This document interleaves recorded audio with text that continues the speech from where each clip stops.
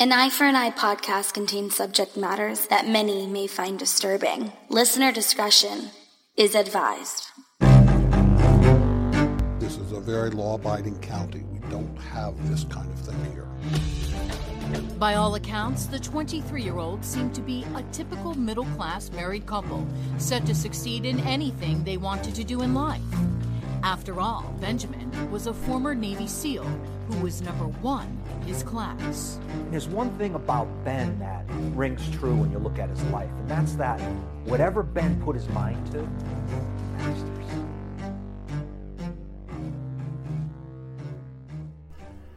Today's episode is brought to you by True Crime Magazine.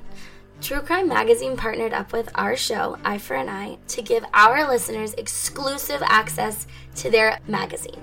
With code Eye for Eye, EYEFOREYE, you can get 40% off your first purchase. What is True Crime Mag? True Crime Mag is an e-magazine, and it's the world's leading publication dedicated to true crime, serial killers, and the criminal mind. So basically everything we're obsessed with. It publishes concise, exclusive articles based on original research, presenting new discoveries and fresh interpretations by amazing expert authors such as Michael Butterfield, a recognized Zodiac killer expert, of course, who served as a consultant for news articles, television documentaries, and director David Fincher's major motion picture, Zodiac.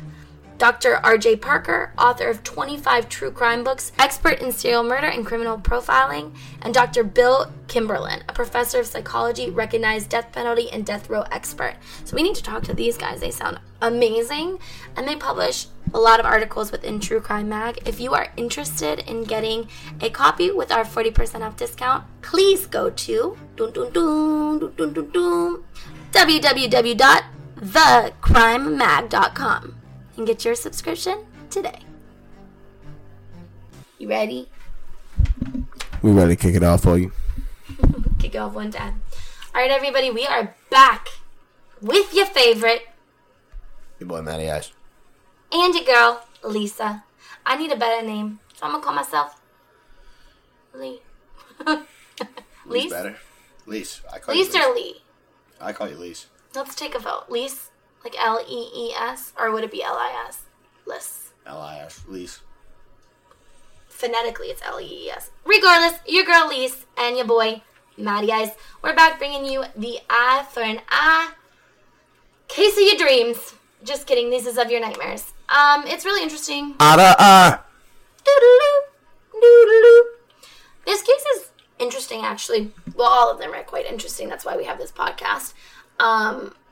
But it is interesting because it's one that you'll see on Deadly Women, Snapped, Forensic Files, all the good, best shows in the world to watch if you're a true crime fan like me, and the ones that give my dad slight pause when he looks at our DVR.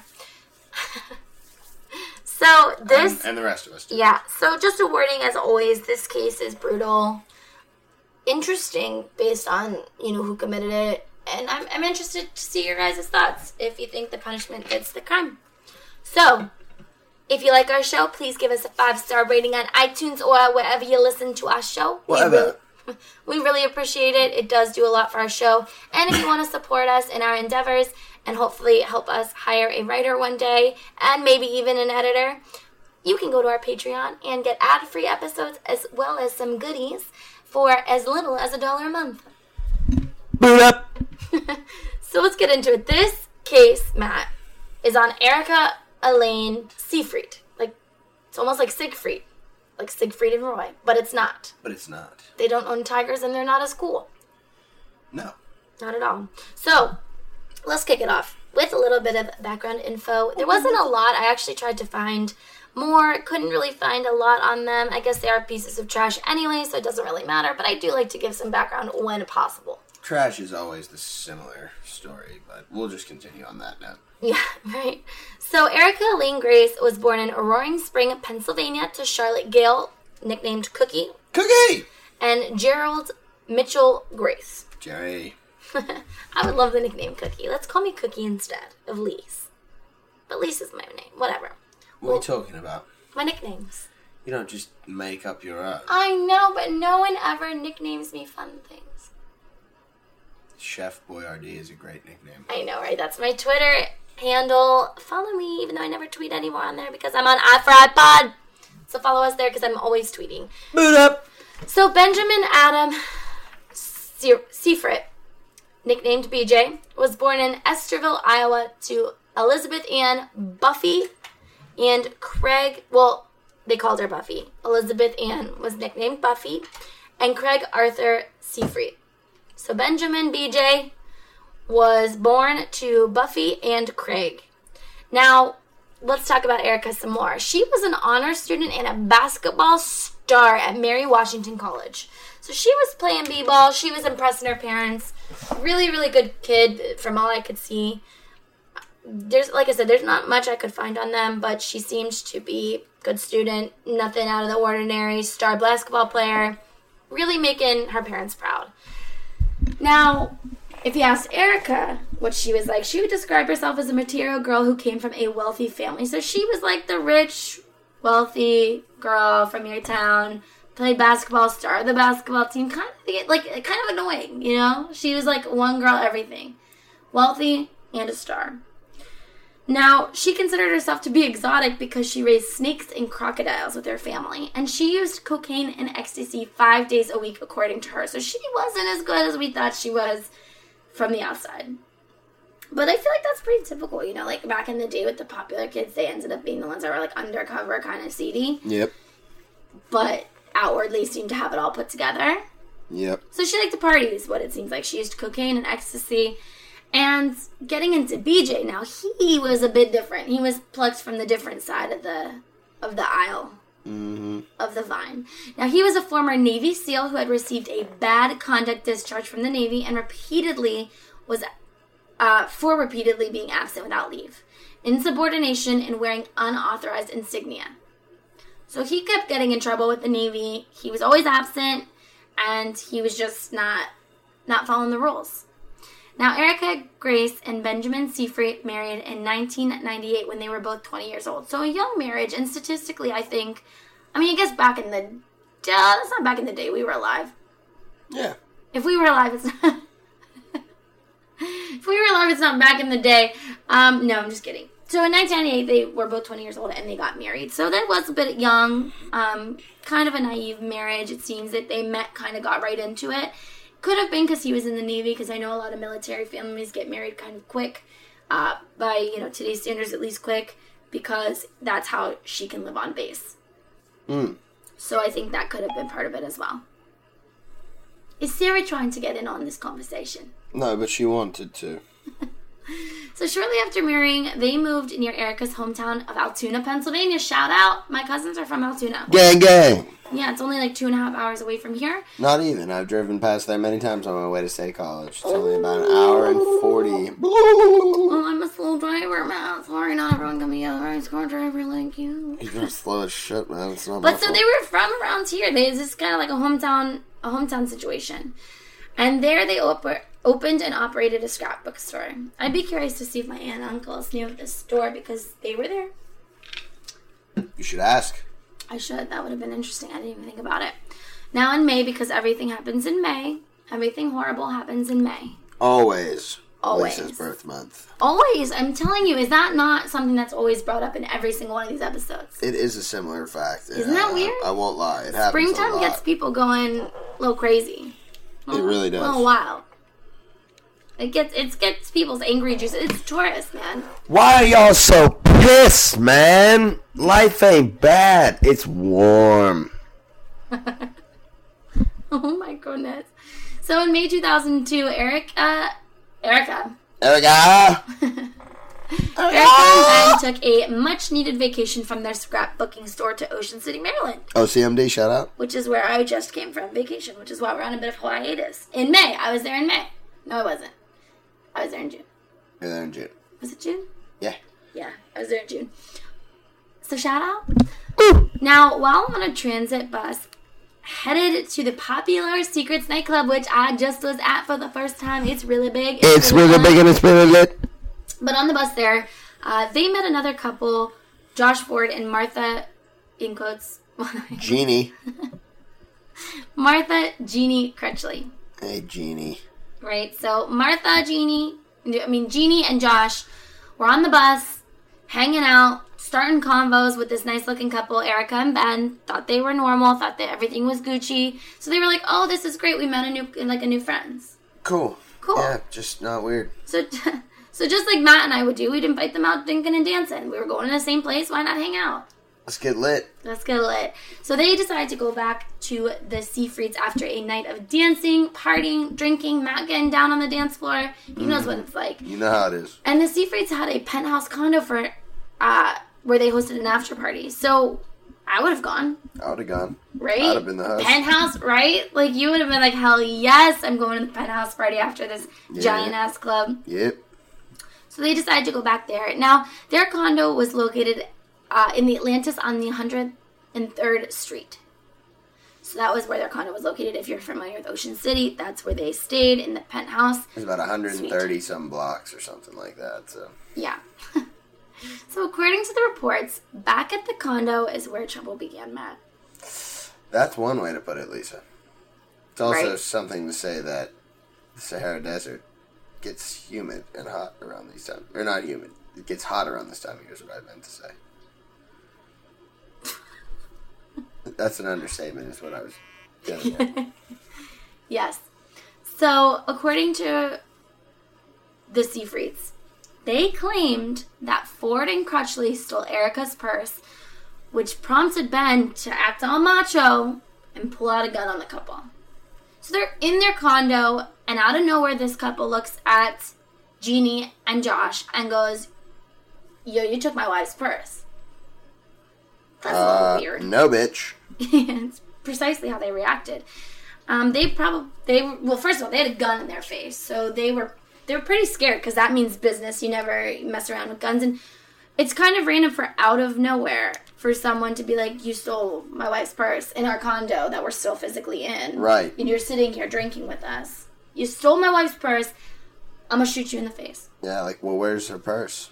Yeah, right? I'd be like, it's probably in our bedroom. We're sitting right here. What are you talking about? I'd be like, look, dude, I don't have it. Yeah. You see? Right? Yeah, you could see me. Like, where would I put it?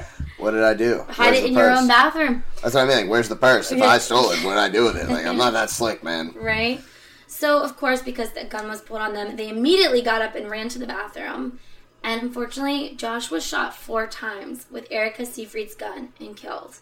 So they weren't messing around, man. They immediately pulled out this gun, shot Josh. Now, Crutchley was also killed, and investigators believe that she was stabbed, but the official cause of death could not be determined from her remains. So they fucked her body up. Yeah. So, from what we know from this beginning part, they were accused of stealing a purse. Josh was shot pretty instantly. They pulled out a gun, they ran it to the bathroom, instantly shot, and then they got Crutchley as well. So Jeannie was also, unfortunately, murdered. Now, the bodies were then dismembered and disposed of in a grocery store dumpster in Rehoboth Beach, Delaware. Jesus. So they drove a bit with the bodies in their car, drove to Delaware, disposed of the bodies. The remains were later transferred to a nearby landfill where they were recovered by searchers 9 days later. Matt, Yes. can you reconstruct the scene from us, from what the police reported? So this is precisely what happened. Absolutely. From what the police later reconstructed, Ford and Crutchley were on a local bus heading to the Secrets nightclub on the evening of May 25th when they encountered the Seyfrieds, who didn't have exact change for the fare. Ford graciously offered to pay for their tickets, and the two couples soon ended up at the club together, drinking until late that night. In initial statements to the police, Erica described what allegedly happened next. She said that an incident had taken place in the condo and that Ford and Crutchley had taken refuge in the bathroom, but that Benjamin had kicked in the door and shot both of them. He had then dismembered the bodies, which the couple threw in a dumpster in nearby Rehoboth Beach, Delaware. As for a supposed motive, Erica spoke cryptically about Ford and Crutchley having tried to steal her purse containing her grandmother's $10,000 ring. And now, a word from our sponsors. Beep-doop-beep-bop-boop-doop-beep. All right. All right, so we're back. So that is what police believe happened.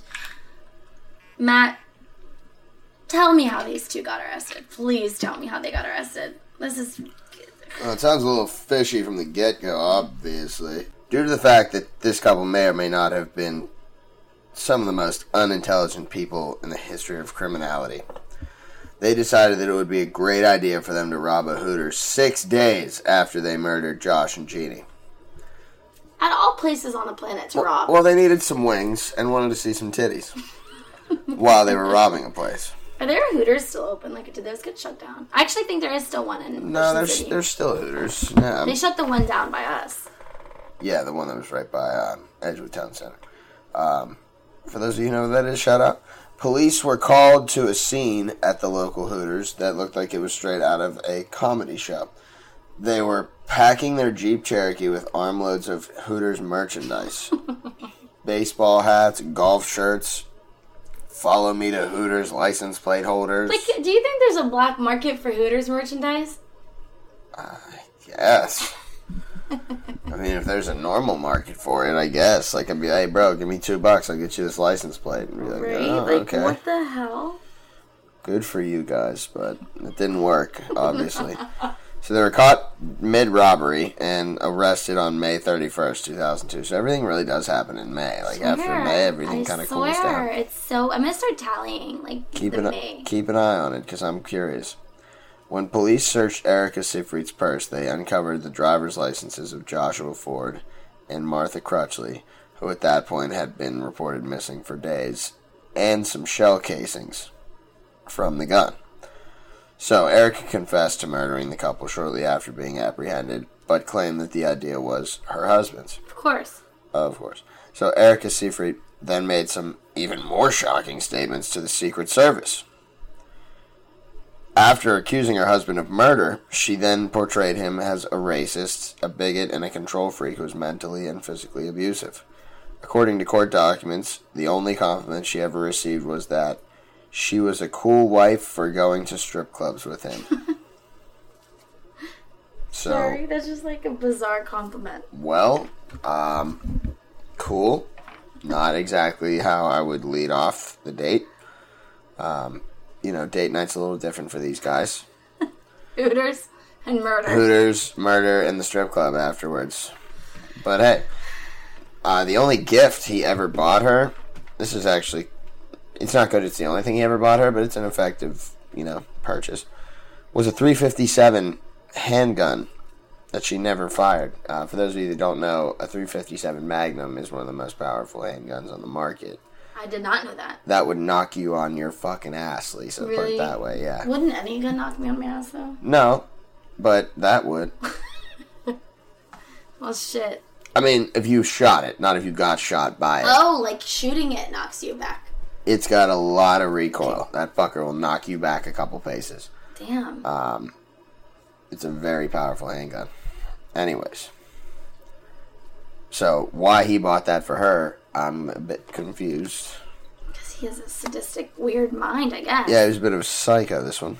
I mean, not saying that if you purchase a gun for your significant other, that makes you a psycho. But in this case, if he's controlling and says she's only cool because she goes to strip clubs with her and then presents her with a gun. I don't think he did it to be like, yeah, hey, this is for your protection and to be nice to you. Like, I think he was like, hey, I know you're about to pop off sometime. Here's a gun, so. Or he was like, can effectively murder somebody. He was like, shit, man, I just killed somebody with this gun. What am I about to? I'll give it to her. Oh my god. I'm just saying that could have happened. So, Erica claimed that one of the more sinister things that Ben had done came when he asked her to get pregnant for him a year after they got married. So that's kind of normal. I mean, That's not abnormal, okay? Yeah. That's not the abnormal part. Oh, gosh. I mean, she actually even said she kind of wanted kids and to begin a family and get, started on that early. But after 4 months of being pregnant, she recalled her husband changing his mind just kind of on a whim and ordering her to get an abortion or I'm going to dig it out of you. Ew. Ew is indeed correct. Ew. And you're an awful fucking human being for even thinking of that. Right? Like, No wonder this was the worst thing she said he's ever done. And this is even the worst part about it, because if this is true, it's even more fucked up. She alleged that he said, "I never wanted a kid, I just wanted to see how far you would go for me." That is so fucked up, man. I mean, I hope that's not true. I believe it. But I believe it. I mean, there's a lot of sick pups out there. She also told them that they kind of had a Bonnie and Clyde relationship going, and that was like sort of their thrill was, you know, them doing awful things. Like and then robbing Hooters. Yeah, and killing people and, like, you know, going out to nightclubs and fucking people over. Which is just crazy. I mean, damn.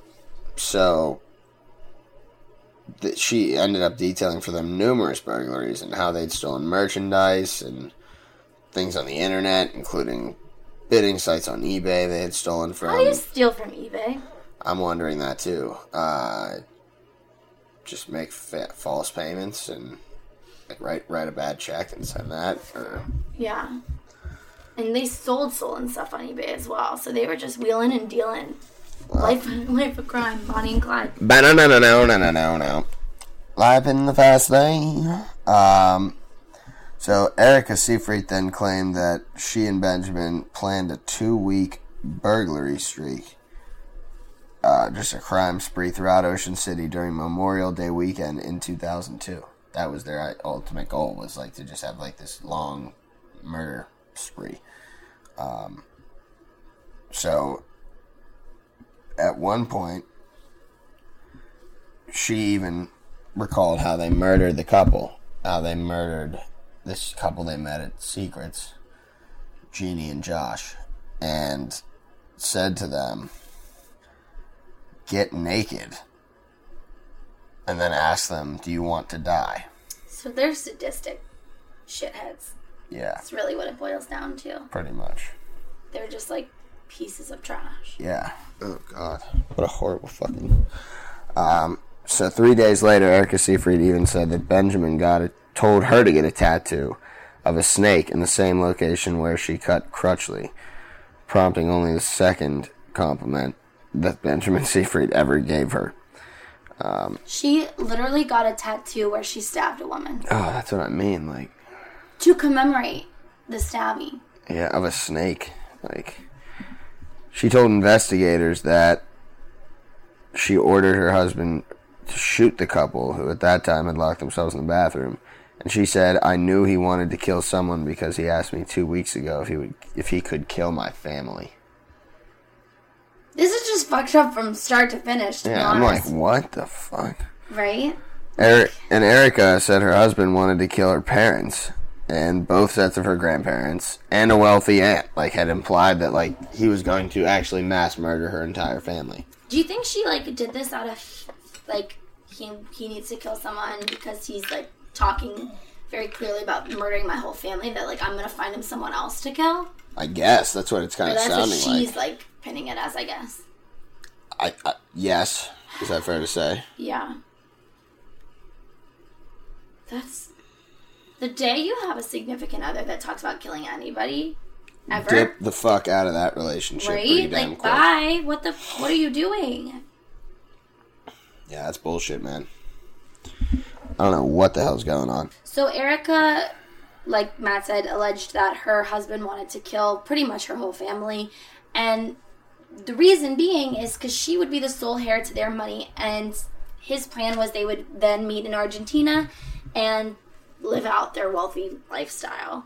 Like Matt and I have kind of speculated, we kind of think that, I don't know how true that is, but we think that Erica alleges this because she wanted to seem like she chose this couple for him to kill so he wouldn't hurt her family. So almost in a sick, like, take these people instead, don't touch my family type of way. That's what it sounds like. I mean, she had no choice, but at the same time, if she wasn't that, then she's a conniving, crazy, psycho bitch. Even who came then, up though, with like, this. even if she was that, though, like, she picked two innocent people right. to get murdered so her family wouldn't be murdered. Like, okay, I get it. Maybe that was, like, a soft spot in her cold, dead heart. However, picking two people at random who had whole life ahead of them Jesus. to murder in cold blood just because your husband's a psychopath. doesn't make sense either. Yeah, I don't get that. And Yeah, go ahead. Yeah, the court papers indicated that the Seyfrieds went back to Secrets, where they socialized with their victims to buy a tank top as another reminder of their murders. So they're taking souvenirs. So that's pretty fucked up. Definitely. Very strange. Very strange. Because of the heavy publicity of the case, the Seyfrieds' trials were moved out of Worcester County, Maryland. Benjamin's trial was held in Rockville, Maryland. Shout out Rockville. And Erica's was held in Frederick. Another Frederick, too. God, shout out both. Right. Benjamin Seyfried was the first to go to trial in March 2003. And at trial, a 22-year-old woman named Melissa Sealing testified that she had almost become the Seyfried's next victim. This is a true story. On the stand, she told jurors that she was subjected to the same ritual that Joshua and Martha had endured, although she was able to avoid being killed.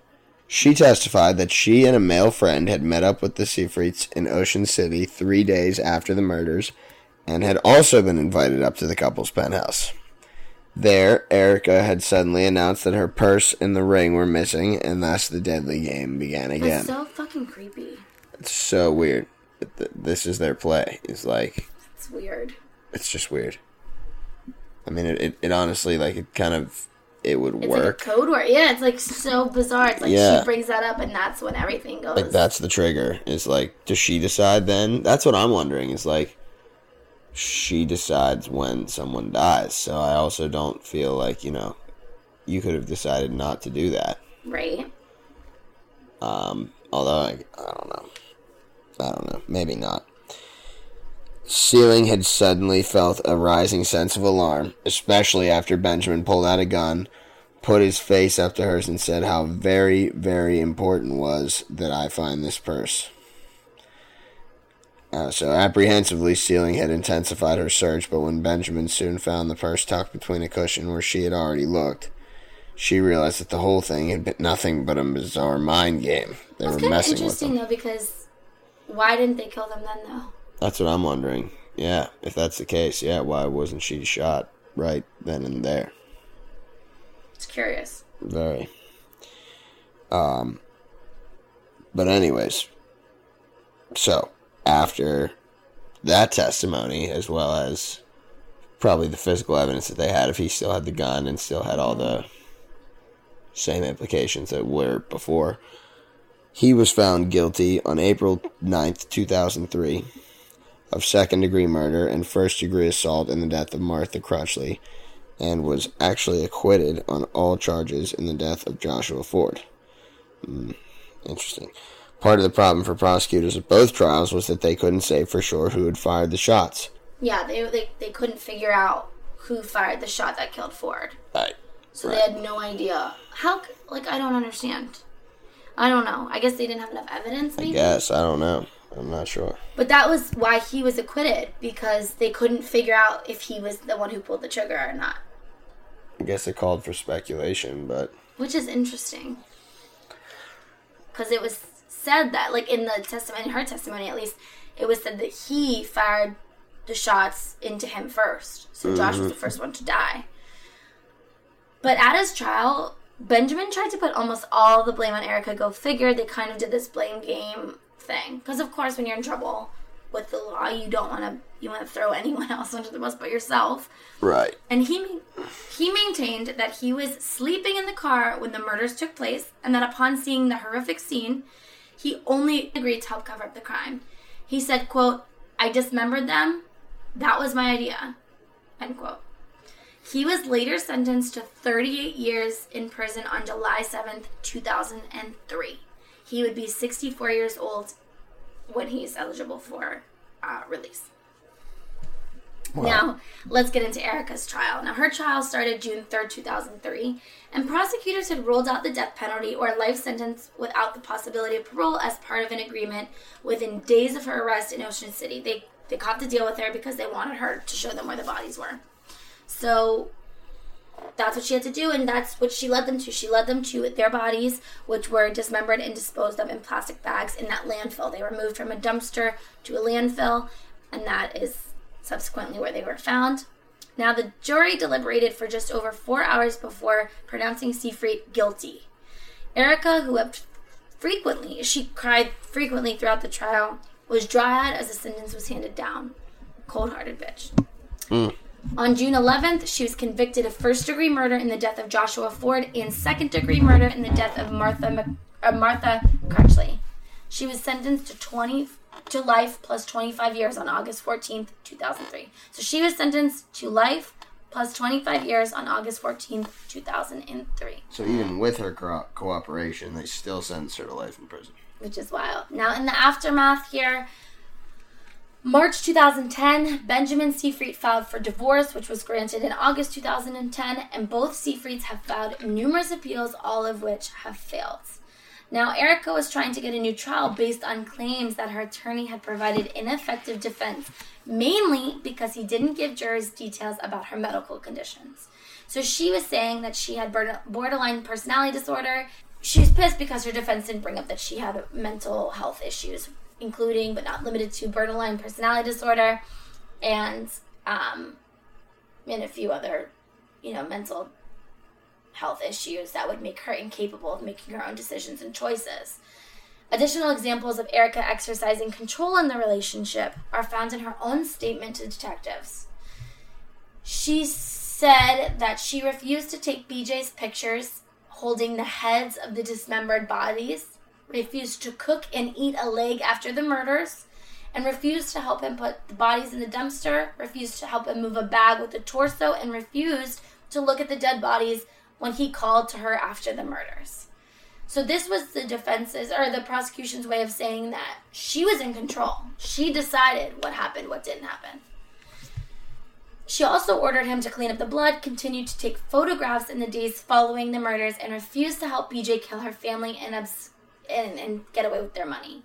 So they were saying she was in control. What she said went. She said, no, I'm not eating them, because I guess he decided that we've already killed them. Why not? Let's try a little piece. She said, hell no. She said, you're going to clean up that fucking blood. You got it everywhere. It's your job to clean it up. I'm not taking photographs of you holding the heads like a juvenile piece of shit that you are. So clearly, she had control over him. And that's what the prosecution was saying, because the defense was trying to say that, of course, that it was all BJ's fault. And obviously, they're saying that she was aware and in state of mind that she could say what was not only what was going on, but give orders. And was like the controlling factor in this. So, and the judge therefore also agreed to that.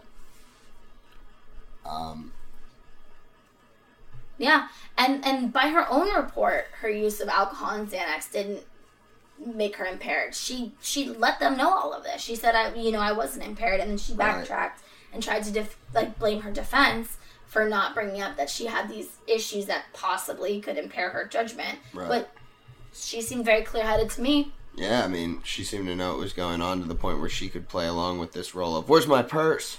Right? She at least knew what was happening to that point, and then it seemed like she picked the people. Right, yeah, and she's got to play along from the get-go. She can't be sitting there acting all weird. Yeah. While he's oh yeah, you guys are great. You should come back and hang out with us. Right? So she clearly played a part. Literally. In gaining these people's trust, making it seem like a fun time. Yes. She's gross. Now, Benjamin Seyfried exhausted his last appeal in 2010, so he was denied, and he will be eligible for parole again in 2021, while Erica will be eligible for parole again in 2024. Now, Detective Burnell has vowed to make sure that Benjamin serves every last day of what could be a 35-year term. Like we said, he'd be in his 60s when he gets out. Saying, quote, I'll be at every parole hearing even if I'm retired, and I'll make sure to bring the autopsy pictures to remind them of what he's done. End quote. All right, so what do we think about this? So first of all, Matt, I'm curious to think, based on the evidence that we have with little research that there, is available to us, who do you think was the aggressor? Do you think it was her? Do you think it was him? Or do you think it was a Bonnie and Clyde joint desire to kill? That's more what I'm inclined to say, that it was kind of a mutual, they both wanted to do something reckless to feel powerful, to feel dominance over someone. Mm-hmm. And I think at that point they kind of both just played off of one another, and therefore I think they both deserved the life sentence. Don't you think it's interesting, though, that he got 35 Yeah. years and she got life plus 25 years? Yeah. So it seems like the jury and the prosecution team thought that she was the aggressor. Thought it was all kind of her plan. Right. Because they handed her the book. They gave her, yeah. Which is really interesting. And I also think it's interesting that Josh was acquitted.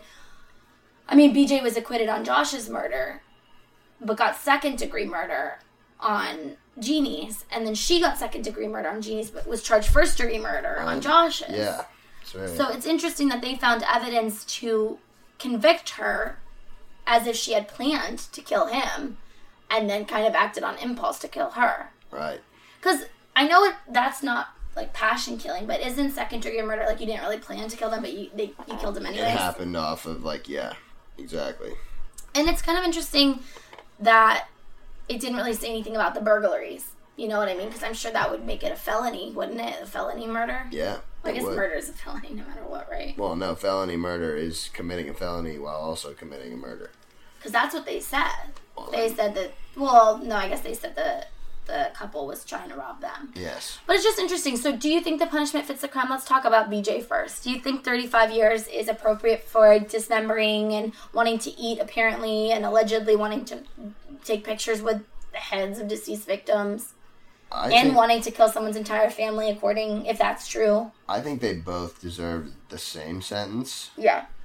And that it should have been life in prison. But, yeah. I mean, I also think that they both got a fairly reasonable sentence. I mean, it's not like that was, over the top.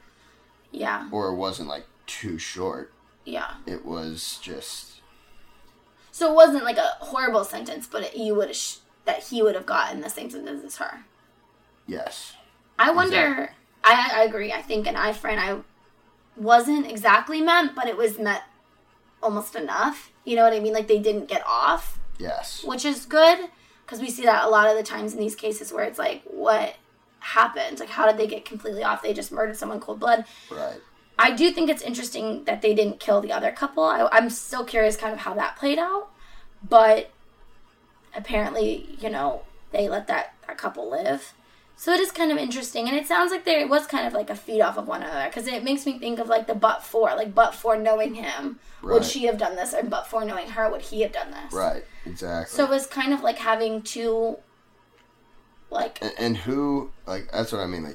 Who do you place blame on more so? Because... They both kind of pointed the finger at each other. Yeah, they both pointed the finger at each other. And they both allegedly killed someone different. I mean, they know he killed, or they know she killed Josh. Yes. They know she killed Josh. They know, and they're pretty sure he killed Jeannie. Why didn't they both just get life sentences, is my question. That's what I don't understand. 35 years is such a random sentence. I just feel that's so bizarre. That doesn't... Meanwhile, she got life plus 25 years. Yeah. So it's she got hammered. Right? Do you think the parole hearings will ever go through? I mean, I haven't seen any reports saying that they're not good prisoners or anything like that. Do you think that they have a chance of getting out? No. Based on what this detective is saying. Yeah. Well, yeah, so I guess we agree, Matt. I think we don't necessarily think sentence-wise that eye for an eye was met. However... Bless you. However, we don't think it fell short either. I think they both got a reasonable sentence. I don't think they were, they're not getting off easy. Yeah, yeah. If anything, she got kind of overhandedly dealted. But I also believe that when you murder someone and then you dismember the body and then you try and cover it up and you take pictures with, all these awful things. It's just more mitigating factors as to why you should never. And then try to do it again. Yeah. Right. This wasn't a one-time deal. It is interesting to note, though, that she had immediately admitted it upon being captured in her Hooters heist. Right. So I think that's interesting. But I do think that we believe at the end of the day, eye for an eye kind of was met because the sentences aren't horrible. Right. They do make sense based on what the prosecution found, I would say. I would agree with that. So yeah, let us know what you guys think. Who do you think was the aggressor? Do you think it was BJ being a controlling husband who wanted, had the lust to kill, and he just had his Bonnie on the other side of him, willing to do whatever she could because she loved him? Do you think she was the aggressor and wore the pants in the relationship and picked out people for him to wipe out? What do you think it was a joint effort? I'm curious to hear what you guys think. I'm curious to hear what you guys think about their sentencing. Was an eye for an eye met for you guys? Do you think she got railroaded with her sentence, life plus 25 years? Do you think he got lesser of a sentence, or do you think his sentence makes sense, 35 years, when they seemingly committed the same crime together, with one another in unison? So I'm really curious. Let us know. Go ahead, rate, review, subscribe. Tell your friends, tell your fam. If you want to support our show, please check out our Patreon page. Or if you're tired of hearing ads throughout these episodes, go ahead and, make a little $1 a month donation. It's 3 cents a day. And we would be eternally grateful. And also, remember to go check out our friends over at True Crime Mag. Eye for Eye gets you 40% off your first purchase with them. Woo! Check us out. Check them out. Hit the Patreon. And check out our Murderly Network. All the other shows absolutely. on there. The great shows on there. All right, everybody. Have a great night. Bye.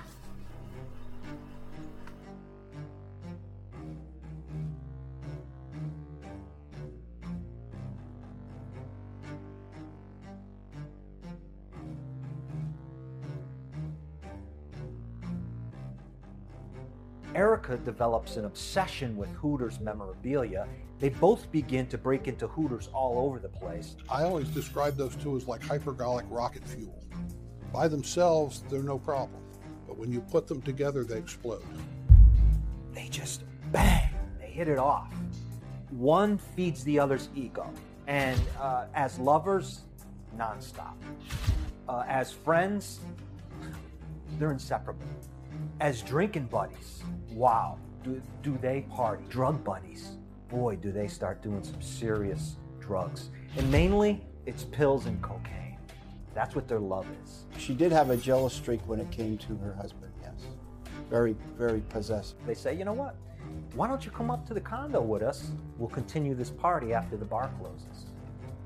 We got a hot tub, we got some weed, we'll have a couple of drinks, we'll get to know each other.